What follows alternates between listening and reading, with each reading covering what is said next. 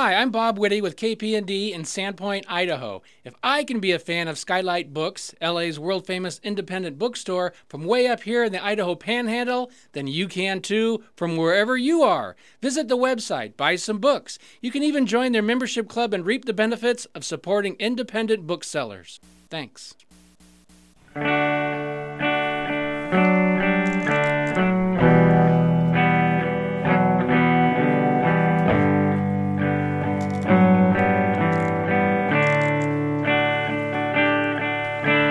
Meet me on the softer side. Meet me on the softer side. Softer side of your heart. Hi there, and welcome to the Skylight Books Author Reading Series. You can find out about this and all of our other author events at www.skylightbooks.com, where you can also browse our inventory as well as order books online. You can also follow us on Twitter or even be our friend at facebook.com. If you'd like to talk to a real person, we can be reached at 323-660-1175. And don't forget, Skylight Books depends on listeners like you to help support us. So whether you're in our neighborhood or browsing online, buy a book or two to help ensure that we'll be around for a long, long time. Thanks and enjoy. Today, we are so very happy to have William Friedkin here.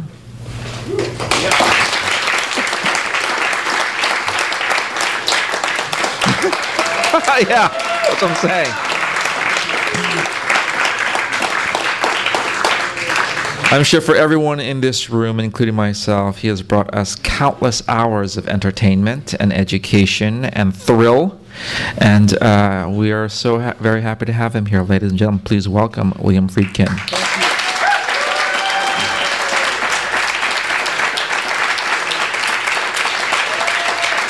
Hello. I just thought I'd bring this red chair up because I saw it over there and it looks so cool. Isn't that nice? Wow. I mean, some of you are going to be looking at that, I'm sure, because it caught my attention. I wrote this book almost by accident. First, I'd like to welcome you all today. Appreciate your coming here. And I have a question for you. Is that place next door really one of the best burgers in L.A.? Like it said? No. They're lying like this? It's decent. It says best burger in L.A. It's decent. Yeah, I have never seen a burger joint that didn't have that sign. So I wondered if perhaps one of them was true. About 4 years ago, I got a phone call from a man named Richard Pine, who runs an author's agency. What the hell was it called? That's a great way to start out. It'll come to me. Things take about 5 minutes to sail into my recognition zone. But he is an author's agent, and he got my phone number through a mutual friend of his and my wife's. And he called me out of the blue, introduced himself, and he said, "Would you be interested in writing an autobiography?" And I said, "No." And he said, "Well, why not?" And I said, "Because I wouldn't be interested in reading it." And he said, "Well, what if I were to tell you that I had 5 of the leading publishers in New York that would publish your memoirs if you were to write them?" And I said, "Well, that would certainly get my attention." So he invited me to New York, where I met these 5, the heads of these 5 companies, and I had lunch with each of them, and then Richard Pine and I spoke about it.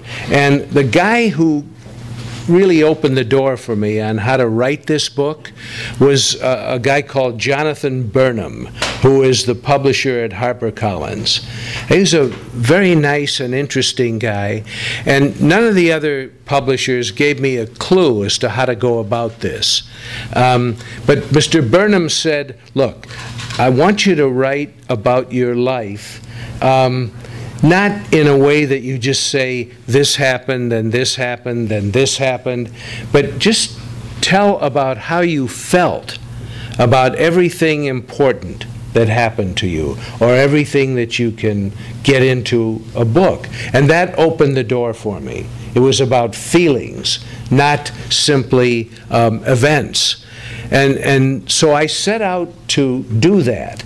And I wrote this book like all over the world, except the best burger joint in L.A. But I wrote in some other restaurants and airports and on airplanes and hotels, in various cities while I was doing other things. I wrote the book in longhand, in these moleskin books, like Marcel Proust.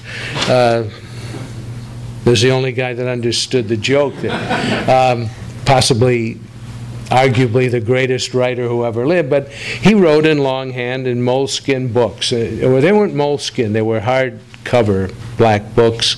But I filled about 12 moleskin books with just various ramblings, because I never kept diaries, except diaries that said what time I, had to go to the dentist or wherever.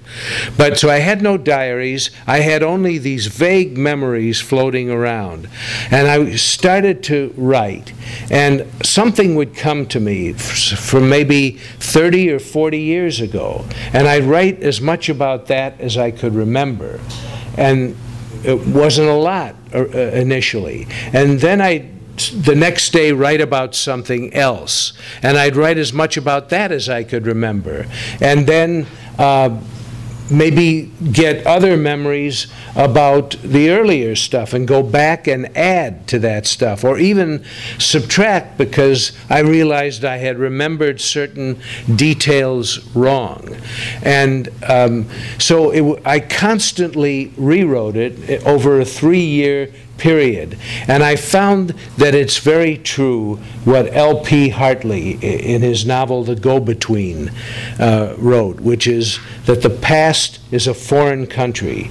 They do things differently there.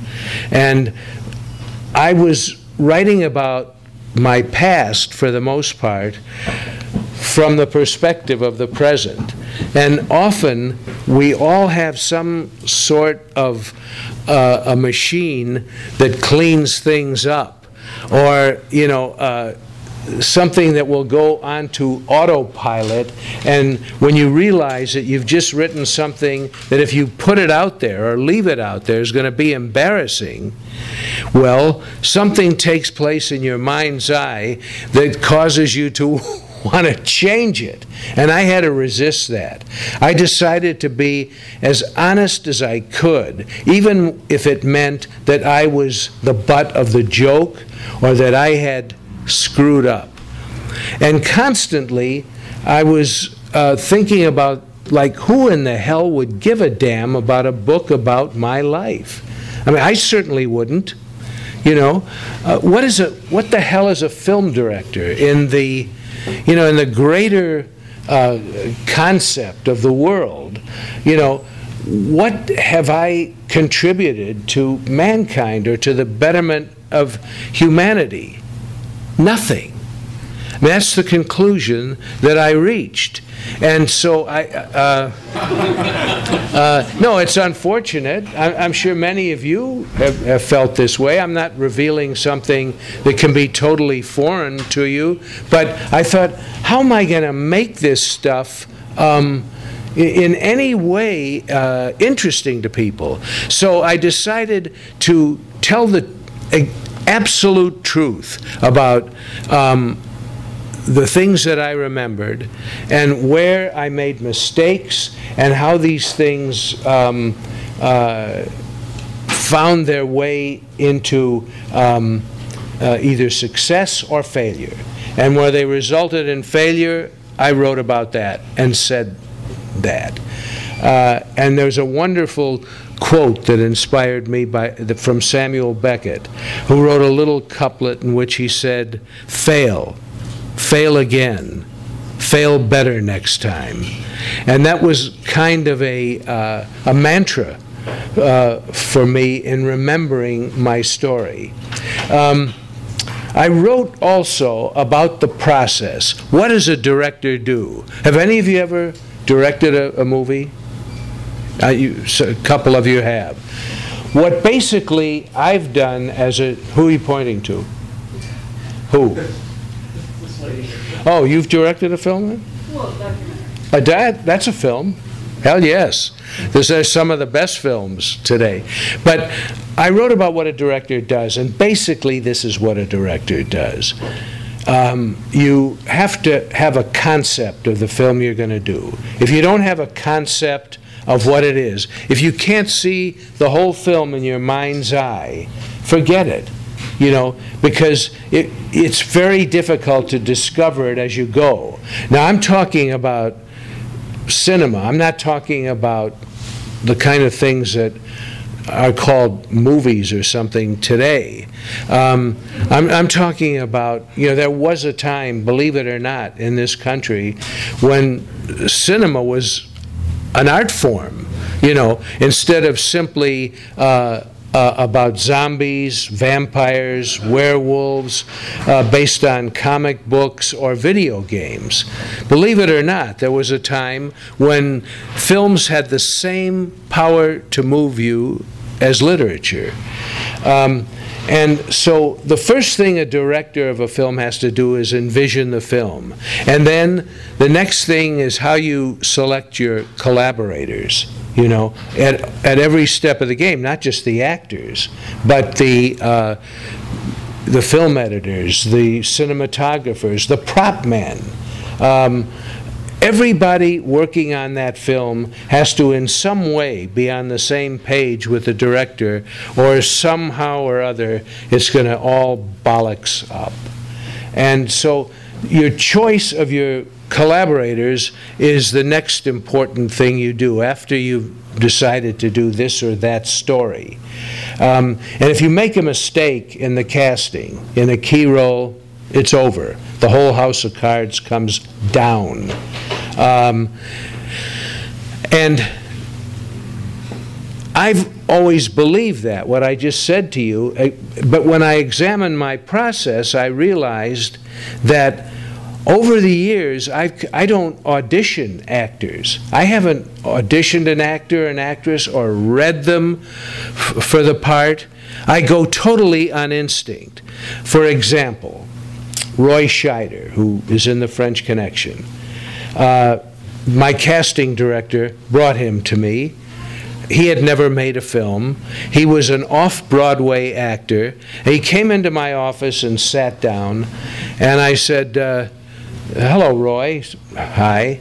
I said, what are you doing? He said, well, I'm in an off-Broadway play. I said, what is it? He said, it's a Jean Genet play. I said, well, what role do you play in it? And he said, I play a cigar-smoking nun. And I said, interesting. Okay, you're hired. And he said, what? You don't want me to read? I said, there's nothing for you to read. This is a movie where guys just grunt and scream and yell and say, get your hands in the air, and there was nothing to read. They just run, the whole thing is a chase movie. And you look like the guy that, you know, I'm casting you to play. And that literally was it. On the other hand, in that picture, Gene Hackman, I didn't want him at all. I had no interest in Gene Hackman for the French Connection, right up through the end of the shooting of the film. I didn't think he was the right guy. Every studio turned down the French Connection at least twice. And 20th Century Fox, which finally made it, the head of the studio was a guy named Dick Zanuck at that time. And he said to me, who do you see in this? He said, look, I got $1.5 million hidden away in a drawer over here. I'm going to get fired in about 6 months, so you better start the picture fast. If you can make it for $1.5 million, go ahead. And we had a budget then that was just under $3 million. And when I started to explain that to Mr. Zanuck, my producer, Phil D'Antoni, kicked me under the table. And he said, oh yeah, we can do it for $1.5 million, sure. He said, well, who do you see in it? And I said, Jackie Gleason. Do any of you know Jackie Gleason? Okay. If you don't, get the hell out of here, would you? He was a great actor and comedian, and he was exactly the guy I was looking for. He was a big, heavy-set Irish guy with a dark sense of humor. We used to call those guys Black Irishmen, which had nothing to do with the color of their skin. It had to do with a kind of morose, brooding quality. And that was the character as I envisioned him, based on the actual cop. But I wanted Gleason for that part, and I called him out of the blue and sent him the script we had, and he agreed to do it. And Dick Zanuck said to me, "We're not going to do this picture with Jackie Gleason." I said, "Why not?" He said, "He made a film for us a year or two ago. It was a silent movie about a clown. It was called Gigot." He said, "It's the biggest disaster in the history of Fox. So we're not going to do it with him." So I said, "Well, what about..." A film had come out then called Joe with Peter Boyle. And Peter Boyle played a bigot who ran around with a baseball bat hitting black people, but he was great. That was like his first film, and he was really evil-looking and menacing and great screen presence. And so we went to Peter Boyle, and he read the script that we had, which wasn't any good, but he said, "Look, for the rest of my career, I think all I really want to do is romantic comedies." I imagine that he looked at himself in the mirror in the morning and saw Cary Grant. But many years later, Mel Brooks looked at him and saw Young Frankenstein, which is how I saw him. But he turned it down. And then he was on this television series for 9 years called Everyone Loves Raymond, Everybody Loves Raymond.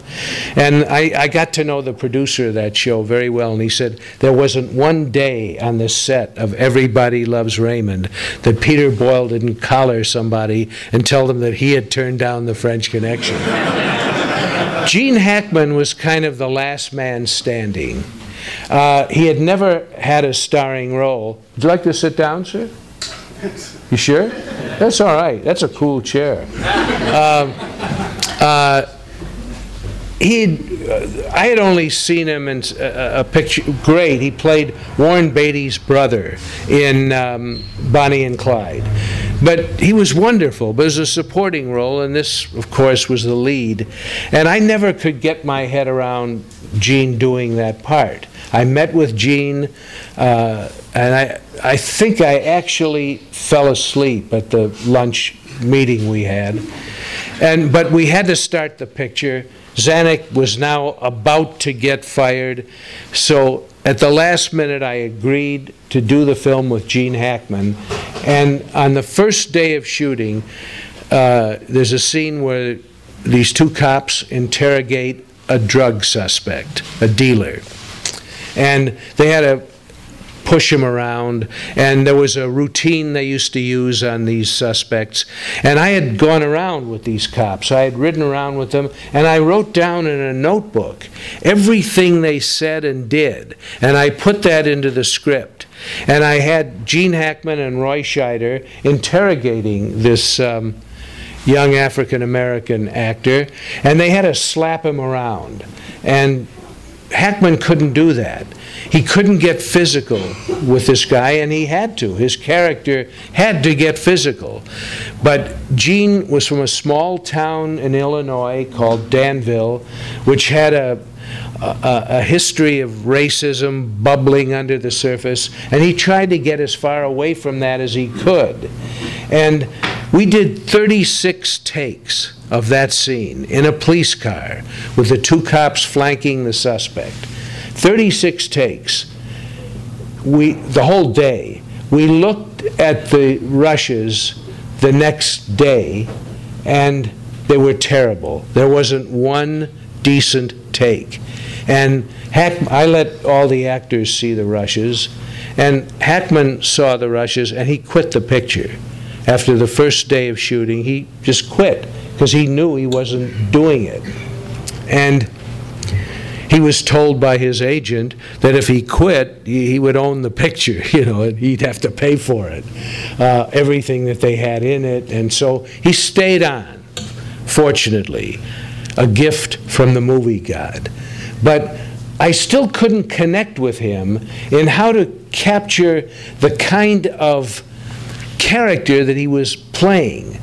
Eddie Egan, who was the original cop, who's in our film is called Popeye Doyle, was like, in person he reminded me of Cassius in Julius Caesar, who is described as a thundercloud who could weep or kill.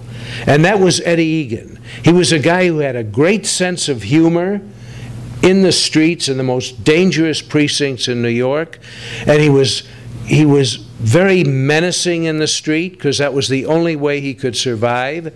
But he could also be, in many ways, funny, and he was able to relieve the tension of that job, narcotics detective, with humor. And Gene, it seemed to me, couldn't get there. And as a director, what you're doing with the actors at that stage of the film, and there's several stages in the making of a film, the second or third stage is you're on the set with the actors. And what the director has to do is become kind of like a psychiatrist. Now, I've never been in psychiatry. I have a sense of what it might be, and that's the way I operate with actors. Instead of rehearsing them, I'll sit with them and just talk about ourselves. I will try to get them to reveal certain things about their own histories, and I will in turn give up a lot of my own secrets. And I did that. I've done that with all the actors I've ever worked with, so that because what the actor is relying on at all times, I mean in a decently written script, is his or her sense memory of what made them laugh or cry or be scared, or what was it in them that would provoke an emotion. And as the director, you have to find that out so that you can use that in a scene where they may have to cry or laugh or be frightened or whatever. And you use the actor's sense memory. And I found out, for example, from Hackman, that he hated his father. And he didn't have much contact with his father in Danville. And that registered with me because it immediately told me that he probably hated all authority figures. And even though I was 10 years younger than him, I was the authority figure on this set, the director. Realizing that he hated authority and could get riled up when talking about his father, I tried to become as much like his father as I could. I got in his face. I did things with him that I've never had to do with an actor for an entire picture at all. Instead of, like if you shoot a take and you want another one with the actor, the director normally will gently go to the actor and say, "That was good, but let's try one more. Maybe do it a little faster or a little slower, or maybe you can take a pause here or there." And you'll be very gentle with them. With Hackman, I would say, he'd finish a take and I would say, "Oh, cut. Jesus, cut. This is terrible. What the hell's going on here?" I'd say it in front of the whole crew. And I'd say, "You call that acting?" I said, you better find a day job. And that was our relationship for the entire picture. I had been able to focus his anger, not against the drug smugglers, but against me. And at least I was able to get him so riled up and had the crew ready to start shooting. The second I gave him a high sign, I'd say, "Okay, let's do it now." And he was really pissed off. But he'd go into the scene and he would become this character that he was not. Gene Hackman himself had none of that on the surface, but it was there within him from his childhood. Now, in telling you that story, I'm not telling you that I'm responsible for his performance. No, I simply provided an atmosphere where he could get on the same page with me about this character. His performance is great. He won an Academy Award, and I think justly. He became one of the really best actors in America. And by no means can I tell you that because of what I did, that's why he excels in the movie. But it was a subtle sort of acceleration toward what I felt that character had to become, and it worked. With Linda Blair in The Exorcist, we had looked at several thousand young girls, 11, 12. We could find no one. I didn't personally see that many. I might have seen maybe 500 taped auditions of these young girls from all over the country, from Chicago, LA, New York, San Francisco, wherever. And I came to a conclusion at one point that we could not make the picture. We started to look at 16-year-old girls who looked younger, and 15-year-old girls. And always in the back of my mind, not only was I concerned that a young, by the way, that Richard Pine's company is called Inkwell Management. See, that comes right in the middle of something else. There's nothing I can do about it. When I wrote my book, I was able to reach for it and put it in. But when I'm talking, like to you, ladies and gentlemen, I'm sometimes 5 minutes behind my memory. Anyway, I reached the conclusion that we would never find a young woman who could convincingly act a 12-year-old possessed by a demon. More importantly, I didn't think we'd ever find a young girl anywhere near that age who could survive the experience without being scarred for life. It was that difficult a role. And I basically had given up, and I thought, we had delayed the start of the film, and I thought, we're never going to find this girl. And one day, my assistant in New York called me, rang my intercom and said, there's a woman out here named Eleanor Blair, and she doesn't have an appointment, but she's brought her 12-year-old daughter with her. Will you see her? And I thought, why not? Because everything else had bombed out. And Linda, the instant she walked through the door, I knew she was it. That's it. Like with Roy Scheider. The instant she came through the door, and she sat down with her mother. She was probably on a chair like that. She sat down with her mother, and I said, Linda, do you know anything about The Exorcist? And she said, yes, I read the book. She was a straight-A student in Westport, Connecticut, and she used to train horses at the age of 12, for show jumping and stuff like that. And she had won blue ribbons at Madison Square Garden and other key places. And she was totally together and smart. Not beautiful in any classic sense, but really a bright, charming young girl. And she said, yeah, I read the book. I said, well, what is The Exorcist about? And she said, well, it's about a little girl who gets possessed by a devil and does a whole bunch of bad things. And I said, well, like what? What sort of bad things? And she said, she hits her mother across the face, and she pushes a man out of her bedroom window, and she masturbates with a crucifix. I looked over her mother, who was smiling, and so I said, do you know what that means? She says, what? I said, to masturbate. I glanced at her mother again, and still smiling. And she said, Linda said, "Sure, it's like jerking off, isn't it?" And I said, "Have you ever done that?" And she said, "Sure, haven't you?" And I was doing constantly in my work, but no, she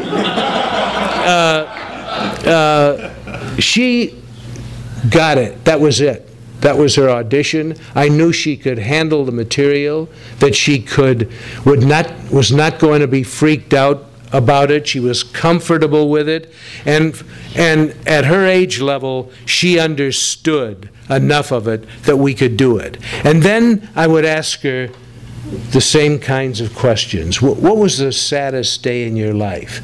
And with her, it happened to be the day that her grandfather died after a long illness. And I would refer to that from time to time in provoking her sense memory of sadness or anger or whatever she had to show. And she's been interviewed many times, and she will tell you, as she's told interviewers, she didn't really understand everything that I asked her to do, but she trusted me. And I made the whole thing a game for her. I just made it a game, and when she would say to me, oh, I can't do that, or I can't say that, I would say, "No milkshake today." And she'd say, "Oh, come on." And if you look at the rushes of The Exorcist, you see that sometimes after one of the most horrific things that she had to do in this picture, I say cut, but the camera doesn't cut right away.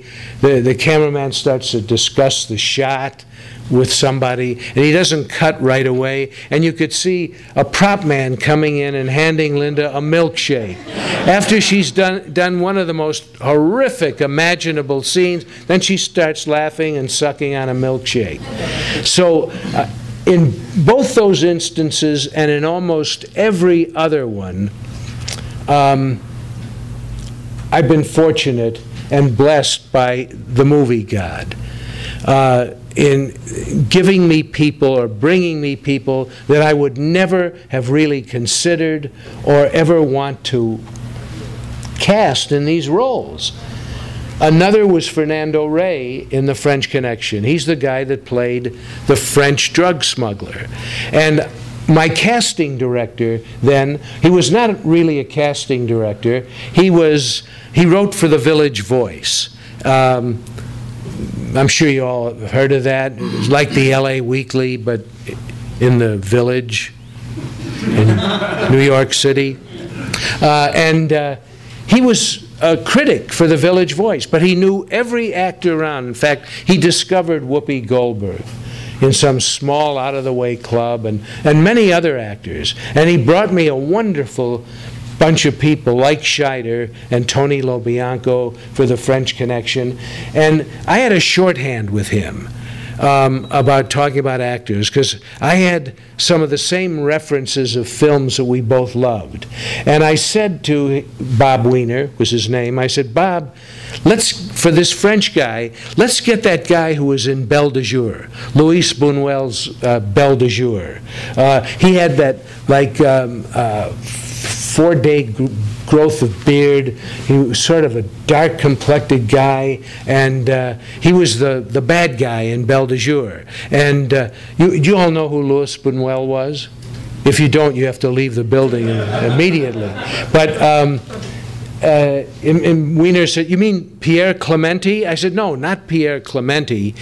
The other guy who was his partner." And I didn't know his name. And Weiner got back to me. He said, "Oh yeah, that guy his name was Fernando Rey, and he's a great actor." And I said, "Okay, hire him." He said, "Don't you want to meet with him first?" I said, "No, just hire him." So I went to Kennedy Airport to pick up Fernando Rey when he arrived in New York. And in those days, you could go, right up to the gate and meet somebody. And I see these people coming off, and a guy comes off that I recognize, but it wasn't the guy I had in mind for The French Connection. It wasn't the guy from Belle de Jour. But I had seen him on film. And I thought some other Buñuel films. And so I help him with his bags, and we get to the car, and he had this little goatee, a very aristocratic goatee and a mustache, and he's not the guy. And the guy he was playing was a longshoreman from Marseille, France, worked on the docks, and later became the #1 drug smuggler out of France. So I'm talking to him, realizing this is the wrong guy. And I said to him, you know, the guy you're supposed to play, I mean, he's got a 4-day growth of beard. He said, oh, I could never shave my goatee. I said, why not? He said, I have sores all over my face. You'd never want to see my face shaven. He said, by the way, you know, I'm not French, I'm Spanish. The name of the movie was The French Connection. And he said, but I speak enough French, and I've worked with Buñuel, and I can dub it all later, because I don't really speak French. And so I get him to his hotel, and in those days they used to have phone booths in the lobbies of hotels, and I called the production office, Bob Weiner. I said, you idiot, you cast the wrong guy. He said, what do you mean? I said, this isn't the guy from Belle de Jour. He said, what do you mean? I said, it's the wrong guy. He said, well, what do you want me to do? I said, find the right guy, fire this guy, and hire the guy I'm talking about. By the time I got to the office, he had learned that the actor we were looking for was named Francisco Rabal, who also happened to be Spanish, did not speak a word of English, and was not available. So we went with Fernando Rey as a fallback. And from day one, I thought the picture would be a disaster, because he was absolutely not the guy I wanted for that role. And again, those of you who've seen the film, you see that he's just wonderful. He did something completely different with the role that I had never expected. As much as I've told you, you first have to envision the picture, you first have to see it in your mind's eye. I did with that picture, but I cast the wrong guy. I didn't want Hackman, I didn't want Fernando Rey, and the rest is history. I mean, because of those two guys, I've got a little statue on the shelf in my abode. And so my career has been that way right up to the last film I did, which was Killer Joe. I was going to cast Ellen Page or Jennifer Lawrence in the young girl role in that, young woman's role in that film. And one day, my casting director sent me a an audition that was done on home video, that was emailed to her, and she bounced it to me. It was an audition by someone called Juno Temple, who was auditioning for the role of Dottie in Killer Joe, a young girl from East Texas, and she was auditioning with her 10-year-old brother, who was playing Joe. And the brother wasn't bad either, by the way. But she was absolutely great. And I called my casting director, Denise Chamian, and I said, this is it. Hire this. She's wonderful. And so we hired her, and then she came to my house, and I met her. And she said, oh, it's so nice to meet you, Mr. Friedkin. She had a thick English accent. I'd never seen her in a film. She had done a few films in England, Atonement and other pictures, but I had never seen her. Now she comes in, she's got a thick British accent, but on the audition tape, It's a perfect East Texas accent. And so I don't know how the hell she did it. But if someone had told me, let's audition this British girl for this part, let's not even go there. And I told the two other actors in the film, Matthew McConaughey and Thomas Hayden Church, who were both from East Texas, that if she ever got mispronounced or got one word wrong, to just stop, and tell her. Just tell her. And that never happened. She never blew the accent. And she is just a great little actress, very accomplished, really wonderful. And again, a gift from the movie god to me, because, I feel so close to her, and I so admire what she did, and I would never have cast her under any sort of normal circumstances. I guess I could go on with a lot more stories, but I'm going to ask you if you have any questions. But before I do, I'm going to leave you with a little joke about an actor who is doing Hamlet on the stage. And it's clearly probably the best play ever written in the English language, or arguably so. And yet this actor is getting booed constantly by the audience. Every time he comes out with some of these great speeches, the audience boos. Every person in the room is booing. Now the third act comes, and he comes out, makes his first entrance in the third act, and he says, he gets booed immediately, and he stops the play. And he comes down to the footlights, and he says to the audience, "What do you want from me? I didn't write this shit." Well, I wrote this shit. You guys have any questions about that? Thank you.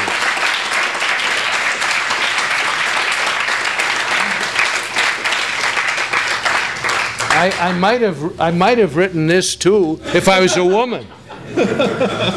This looks interesting.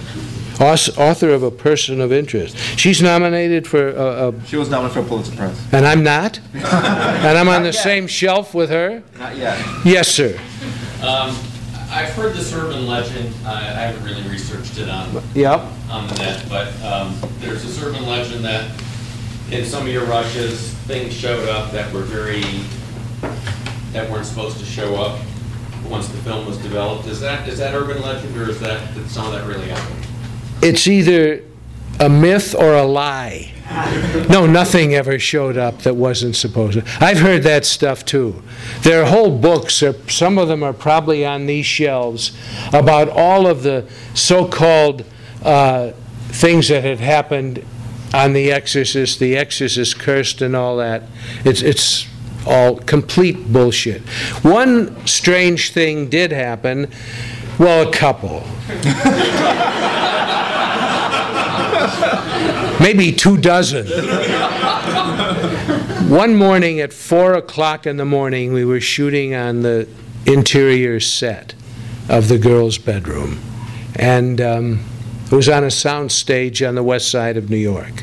I got a call at 4 a.m. from the production manager. He woke me up, and he said, "Don't bother to come in today." And I said, "Why, am I fired?" And he said, "No, but the set is burning to the ground." And this was at 4 o'clock in the morning. I said, "What happened?" He said, there's a night watchman who sits out there, and nothing's ever happened. And this morning he sees smoke coming from under the door of the soundstage. And he opened the door, and the set is in flames. And so I ran down there, and I could see the set was all burning up. And we had really expensive art on the walls and expensive furniture, because it was like a Federalist house in Georgetown. And we copied one, right down to every single detail. And the paintings were real. There was a a Degas watercolor. There was some immensely expensive art, and it was all going up in smoke. And the insurance company actually paid off on the theory that there was an old sound stage and there were birds flying around in the rafters, and a bird may have flown into a light box. I don't know who came up with that theory, but the picture was shut down for almost 2 months. And we had, with everyone on the payroll, and we had to rebuild the set from scratch. That happened. Then there was another time that Jason Miller, who played Father Karras in The Exorcist, his wife was on the beach, on Rockaway Beach. It was November, so it was very cold in New York on the beach, and there were very few people there. And Jason's wife had their little young son playing on the beach, and way the hell off in the distance, a guy was doing wheelies on his motorbike, and for no reason on earth, the guy came roaring down right where Jason's son and his mother were playing, and he went full into young Jordan Miller, and who had a 50-50 chance to live. And this was right in the middle of our shooting with Jason in The Exorcist, and Jason moved into the Jesuit residence in New York at Fordham University, and he just prayed with the Jesuits for the life of his son, who was, at death's door for a couple of weeks, and he survived. There were other things of that nature that certainly had never happened to me on other film. Completely unpredictable and bizarre things, but nothing on the film. Just these weird incidents. The whole history of The Exorcist was plagued with similar stuff. You had a question, sir? Something else, I haven't figured out if this is fact or legend, but the internet movie database currently lists Howard Hawks as an uncredited screenwriter for the French Connection. No, Howard Hawks had nothing to do.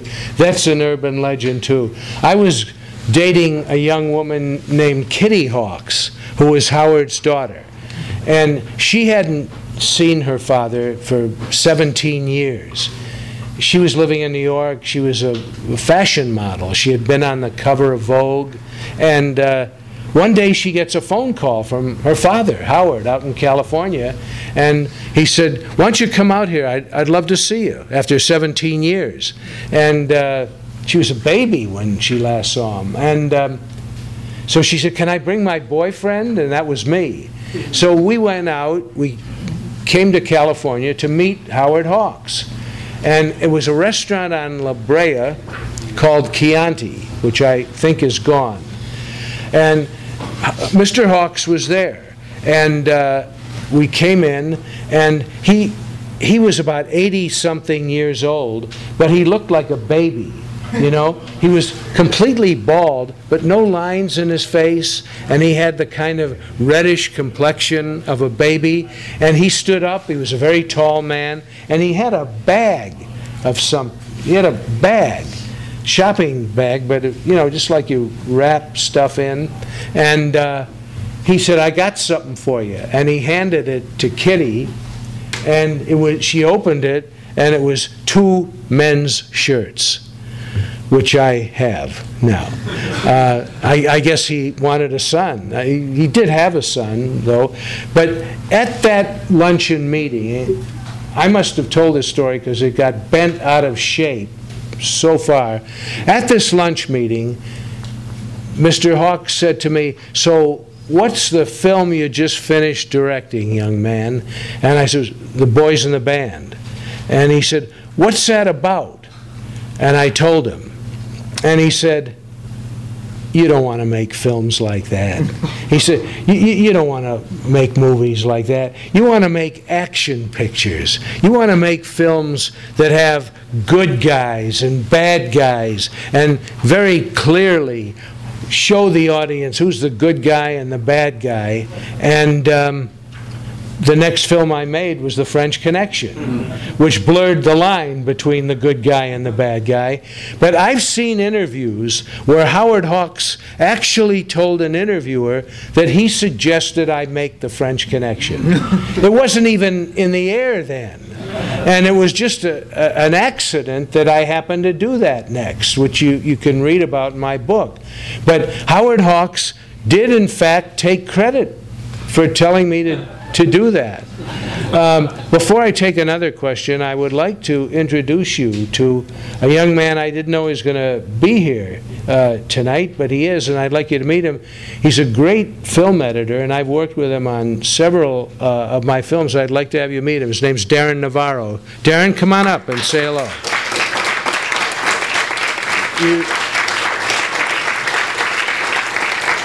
Hi, Darren. Good to see you. Yeah, this young man has been an enormous influence on the work that I've done, and he is a great film editor. And some of you, or one or two of you, might have a question about the art of film editing, which to me is where it all happens.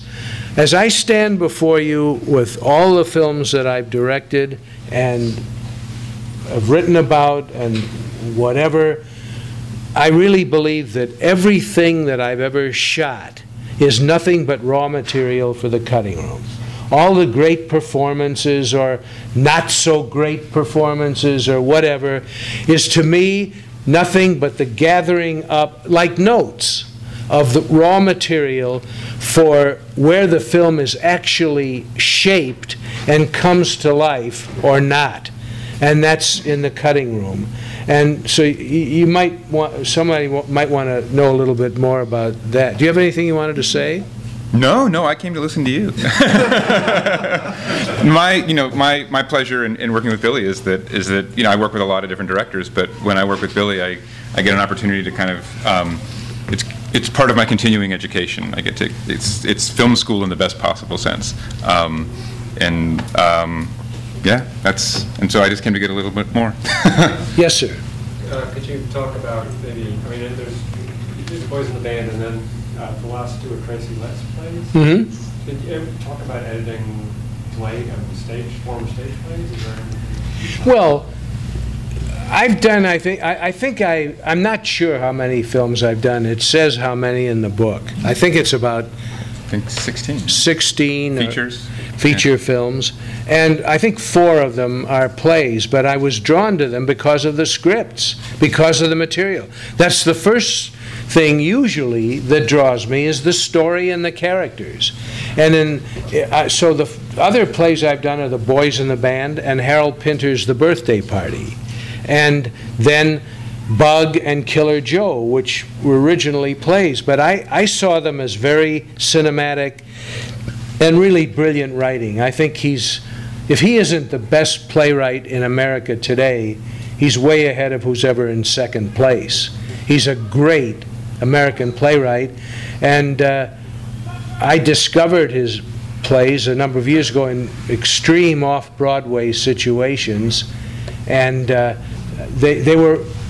he and I had the same outlook on life. We had the same viewpoint. Now, those of you who've seen those films might consider it a dark viewpoint, but to me and Letts, it's reality.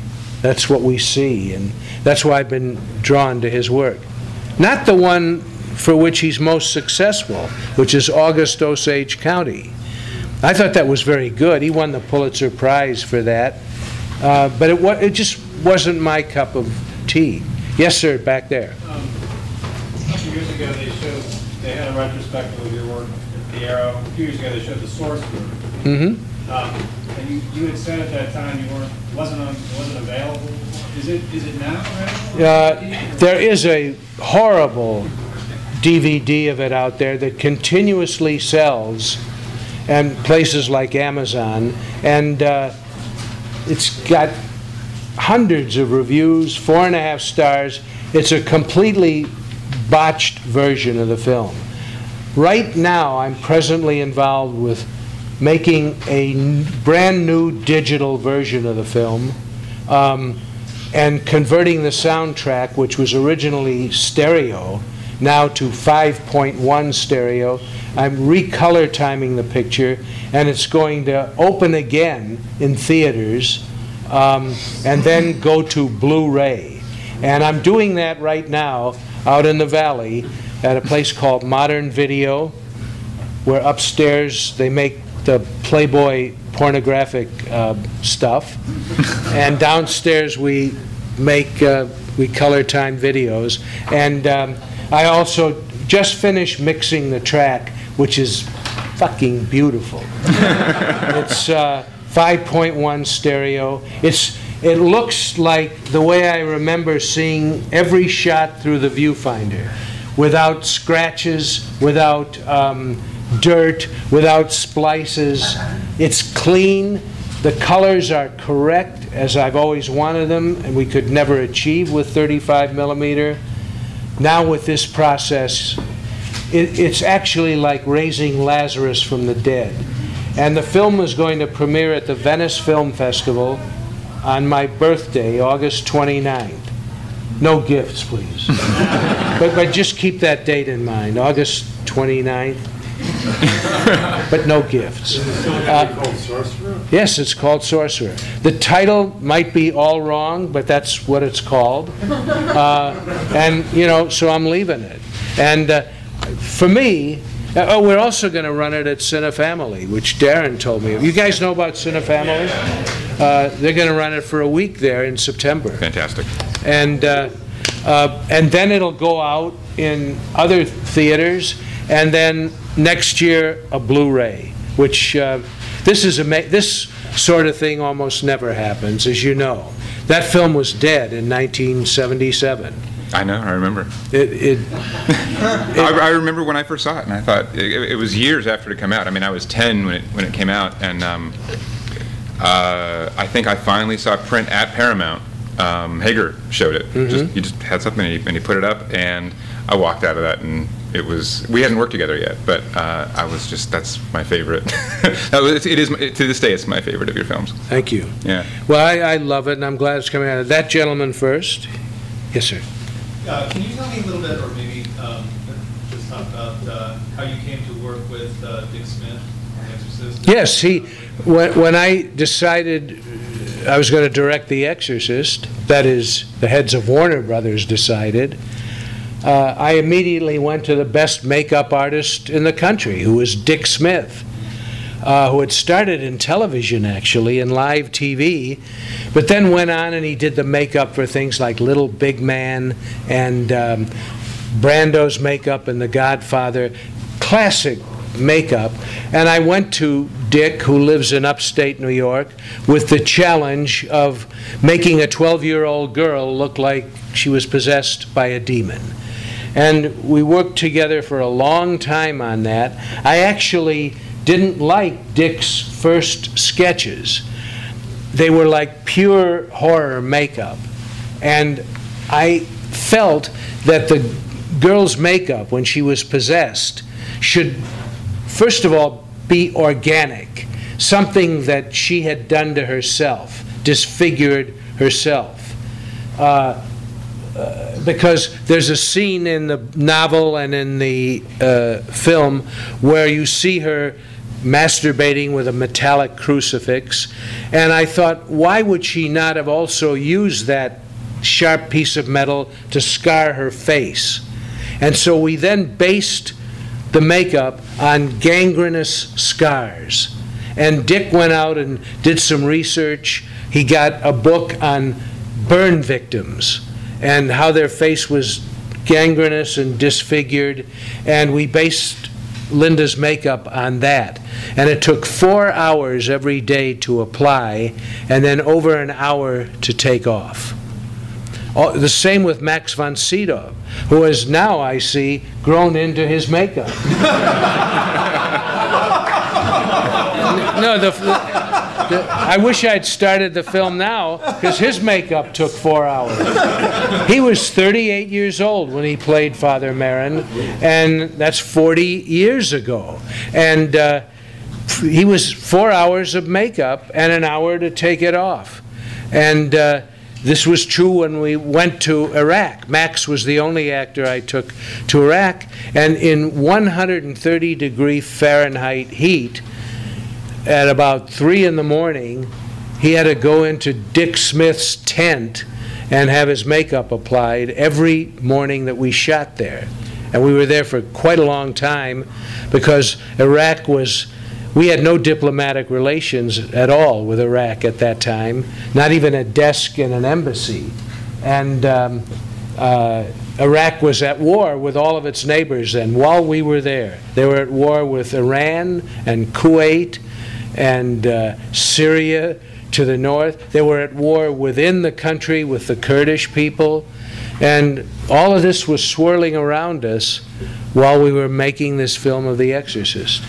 And there are a lot of stories about that period in this book that are pretty terrifying. Yes, sir?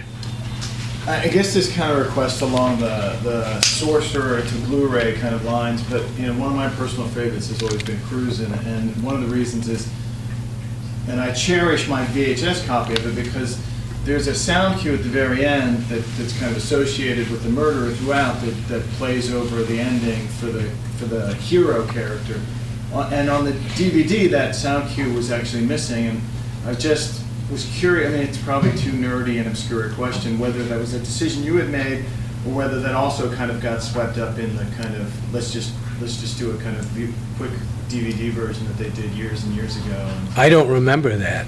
I honestly don't. I don't think I changed anything on that picture when we went to a more accurate medium. I added stuff. I don't think my memory of everything I've done in taking my films into the digital world is that we added stuff because you could hear more. So I will say this to you, no disrespect. A lot of people email me and stuff about changes I made to this and that, which is in their head. It's not stuff we did. And I find that really interesting because I know that film lives in a different realm. We all see these films differently. I remember seeing a film called All About Eve, which is a great sort of a women's film. It's one of my favorite films. It's one of the best scripts I've ever seen. And I watched that film endlessly. And at the time, it was a highly regarded film, but the main thing that came out of that picture was 2 scenes with Marilyn Monroe. Very little dialogue, whatever, but people say, who is that blonde woman? And that's what is mostly remembered by people. But I'm talking about people see films and they recompose them, you all do this, in your mind's eye. When I see films over and over again, which I do, I don't think I've seen a new film, I don't know how many years it's been since I've really watched a new film, except some obscure stuff. But I watch sort of the films that I love over and over again, and I, like you, where did that come from? Or I remember it this way or that way, and that was my own processing of the film. Yes, sir? Do you have any advice for filmmakers on how to balance art with commerce? No, it's, well, you just have to follow your vision, which sounds like a line of bullshit. But you guys can do something that I could never do. You can now, when I was younger, you can go out and buy an inexpensive video camera, shoot something, take it home, edit it on your home computer, put it on YouTube, and a whole bunch of people are going to see it. And I know guys who have gotten jobs from doing that. I had to go up through the ranks, as did most of my contemporaries. We had to take entry-level jobs in order to get the chance to use a camera and sound and cutting rooms and all of that. Young people don't need to do that anymore. all that stuff is there. You have no excuse. You can't say the system's against me. They don't care about new ideas. Well, that's true. They don't care about new ideas. But you can make your film. And you decide whether you want it to be more art or more commerce. Most of the film schools that I've been to where I've spoken, and I've seen a lot of the films that they've made in film school, most of them seem to be copies of some commercial movie that's out there. You know, I don't see a lot of new stuff coming out of the film schools. I see a lot of imitative stuff. But my advice is, look, if you are lucky enough to get into the system, the chances are 20 million to 1. If you get into the studio system, you're going to have to make commercial movies, and that settles the argument. You're going to have to make movies about vampires, werewolves, zombies, robots that are comic books or video games. That's it. That's all. When I got in, it was a completely different menu. I mean, like, how would you like to go to the burger joint next door, and one day the only thing they're serving is sushi? That's Hollywood today. It's not sushi, it's something else with an SH. But the menu has changed. When I came up into the studio system, anything was possible. A film like Easy Rider, which defied the system and changed it for about 20 minutes. Then it went right back to, you know, the Sound of Music or something. But it was actually Dr. Dolittle. Came out the same year as The French Connection.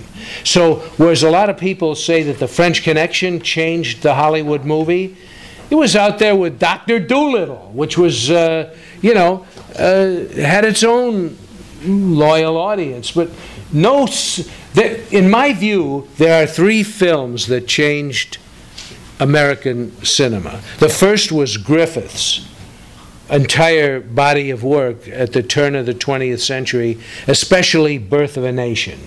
That sort of gave birth to the Hollywood epic, the way that Hollywood wanted to tell stories in the early silent era. There were other things going on that turned out to be more influential, like the little short films of Buster Keaton. Buster Keaton's work is over the moon to me. I fortunately never saw any of Buster Keaton's chase scenes before I directed one, or I never would have directed a chase scene. He did it all. Things I dreamt of doing, he accomplished in silent movies that he wrote, starred in, and directed. All of it. It was all dangerous as hell to do. They did it. He didn't have doubles. He did all this stuff. It's absolute genius. But Griffith changed the way movies are made. The next change was Citizen Kane in 1941, which showed the entire world of cinema that there was a different way of telling a story, and that the story could embody mysteries that were not solved by any of the characters in the film, but were only made known to the audience, and meant something different to everyone in the audience that saw it. You know, and he changed the way movies were written and photographed and directed and edited. His editor was Robert Wise, who became a great film director. The cameraman was Greg Toland, arguably the greatest cinematographer ever. And Wells used his collaborators to the fullest and changed film. And then the only other film that I think has changed cinema was Breathless, Jean-Luc Godard, and the jump cut, which is what you see now in everything. In a film today, if a shot is on the screen any longer than 4 seconds, the people that make it think the audience will get up and leave. You know, and that started with Breathless because Jean-Luc Godard, the French director who made Breathless, they had a very small budget. They had a non-budget. They were not using full rolls of film. They were using what we call short ends, which means like a roll of film is 1,000 feet, is approximately 10 minutes of 35 millimeter. A guy making a movie would shoot maybe 800 feet of that. They'd break off the remaining 200, and very often, or is even 50 feet or 30 feet of usable film, and they'd give it to young filmmakers who would make short films or whatever. And Godard and his cameraman, a guy called Raoul Coutard, they took these short ends and spliced them together. They also took rolls of 35 millimeter still film, which, as you know, if you extend a roll of 35, it's not that long. It's, what, a few seconds maybe, right, yeah. If that. And they spliced all this stuff together and put it in the camera as negative, and they then shot Breathless, and so the film jumps all over the place because of its limitations, and that became a style. You'd suddenly watch a shot of two people walking down the street, and there'd be a jump cut that didn't match. And everything in Hollywood when I came up was about matching. If a guy in a long shot lifts this bottle with his left hand in a wide shot, he has to do it again in the close-up with his left hand. He can't suddenly decide, or couldn't then, to lift it with his right hand. Or if I'm looking from right to left at this gentleman, in my close-up I have to be looking from right to left as well. Breathless changed all of that.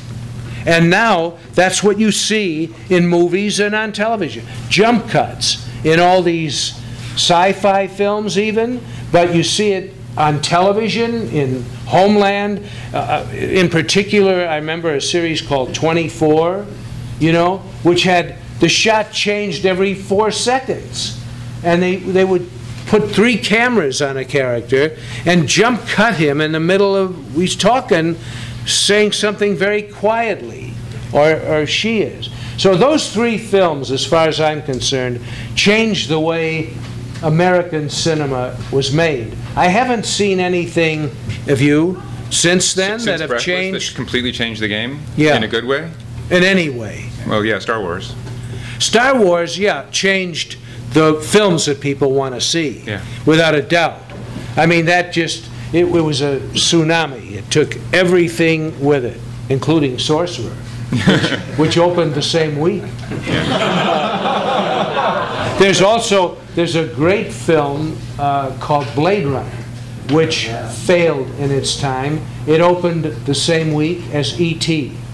And Blade Runner was washed away until the advent of DVD and Blu-ray, where it has been now recognized on a broad scale as the masterpiece that it is. But it originally failed because everyone ran to see E.T. It was a great movie, but that too was a tsunami. I'm talking about the technique, though. Like, Star Wars is a stupid movie. I mean, let's admit it. It's not stylistically fantastic. It is what it is. But it changed it's responsible for everything that's out there now. Yeah, nothing like the 3 that you mentioned. No, not that I can think. Nothing like what? Nothing like the 3 that you mentioned. I mean, I don't think anything's come along since Breathless that has totally changed the style, technique right. in that significant a way. No. But Star Wars did change the kind of films people want to see. Yes, Dan. We have one. Time not one Dan. question. Noel. One last question before we start the signing. Yeah. That's be a good one. Yeah, it can't be. No stupid questions. Yes, I think you'll ask a good question. Do you have any thoughts on audio commentaries and how you can sort of give some of your wisdom to the next generation of filmmakers? Wisdom? or just I've done a lot of audio commentary for other films, not just my own. For B pictures, like some of the films of Edgar Ulmer. I've done. I did a commentary for The Leopard Man, and also The Godfather, and several other, real masterpieces, as well as my own films. I don't enjoy doing them. And I do them when I'm asked because I know that I'm told that other people like them. I don't get paid for them, so I just do them because I love those particular films. But I would never sit down and turn off the soundtrack of the movie and listen to some bloke giving me his thoughts about it. I might do that at the world's best hamburger bar after the movie's over, you know. But I would never listen to an audio commentary while the movie's on. I mean, it goes against every instinct I have. I don't know why someone would do that. I don't know who really gives a damn about what I think. You all have your own opinions, which I, either respect or don't respect. But I don't want to hear the greatest guy who ever made a film, say Robert Blake, let's say, or O.J. Simpson or somebody like that. The great film artists like that. I wouldn't want to hear their commentary, let alone my own. I don't want to hear Francis Coppola tell me about The Godfather. I just want to see the movie, and I have my own opinion about it, which is extremely high. About The Godfather. Yes, sir. I really hate the horse race thing that goes on every weekend with despicable Me Too beat specific rim. Like, what are your thoughts about that? About what? The horse race mentality of films when they're released on weekends. Box office results every week. We never had that. Beat specific. That's hard. That's right. Well, everyone seems to care because when I was making films, we never knew the box office of anything, including our own films. And those of us who had a percentage would generally get cheated because that was the name of the game. But we didn't open the newspaper and see, this film underperformed. It only took in $50 million. And now that's all they write about. There's nobody or very few people really writing about the content of films or, anything important like some of the great critics of the past. They write about how much money the film took in. It's back to your question. It's all about commerce. I decided to quit filmmaking last 10 minutes. No, if I were you, I'd go into digital. I wouldn't become a director. All these films are made on computers now. Two guys won the Academy Award as cinematographers from computer-imaged movies. Yeah. So what we think of as the art of cinema is deader than Kelsey's. It's just gone with the wind and the snows of yesteryear. It's over. Is it going to come back? No.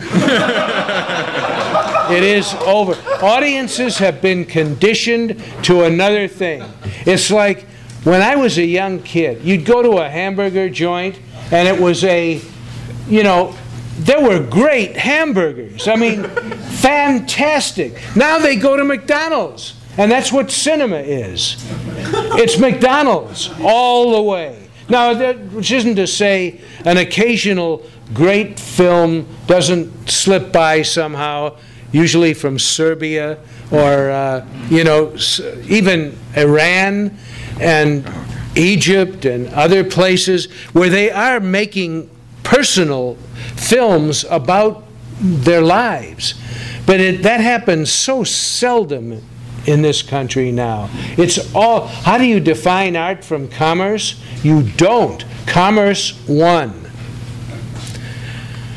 Okay, thank you. You've been listening to the Skylight Books author reading series. Don't forget that you can check out this and all of our other great podcasts at www.skylightbooks.com. Today's music was provided by Fragile Gang. You can check them out at MySpace, Facebook, and the iTunes Music Store. Thanks for stopping by, and we hope to see you soon.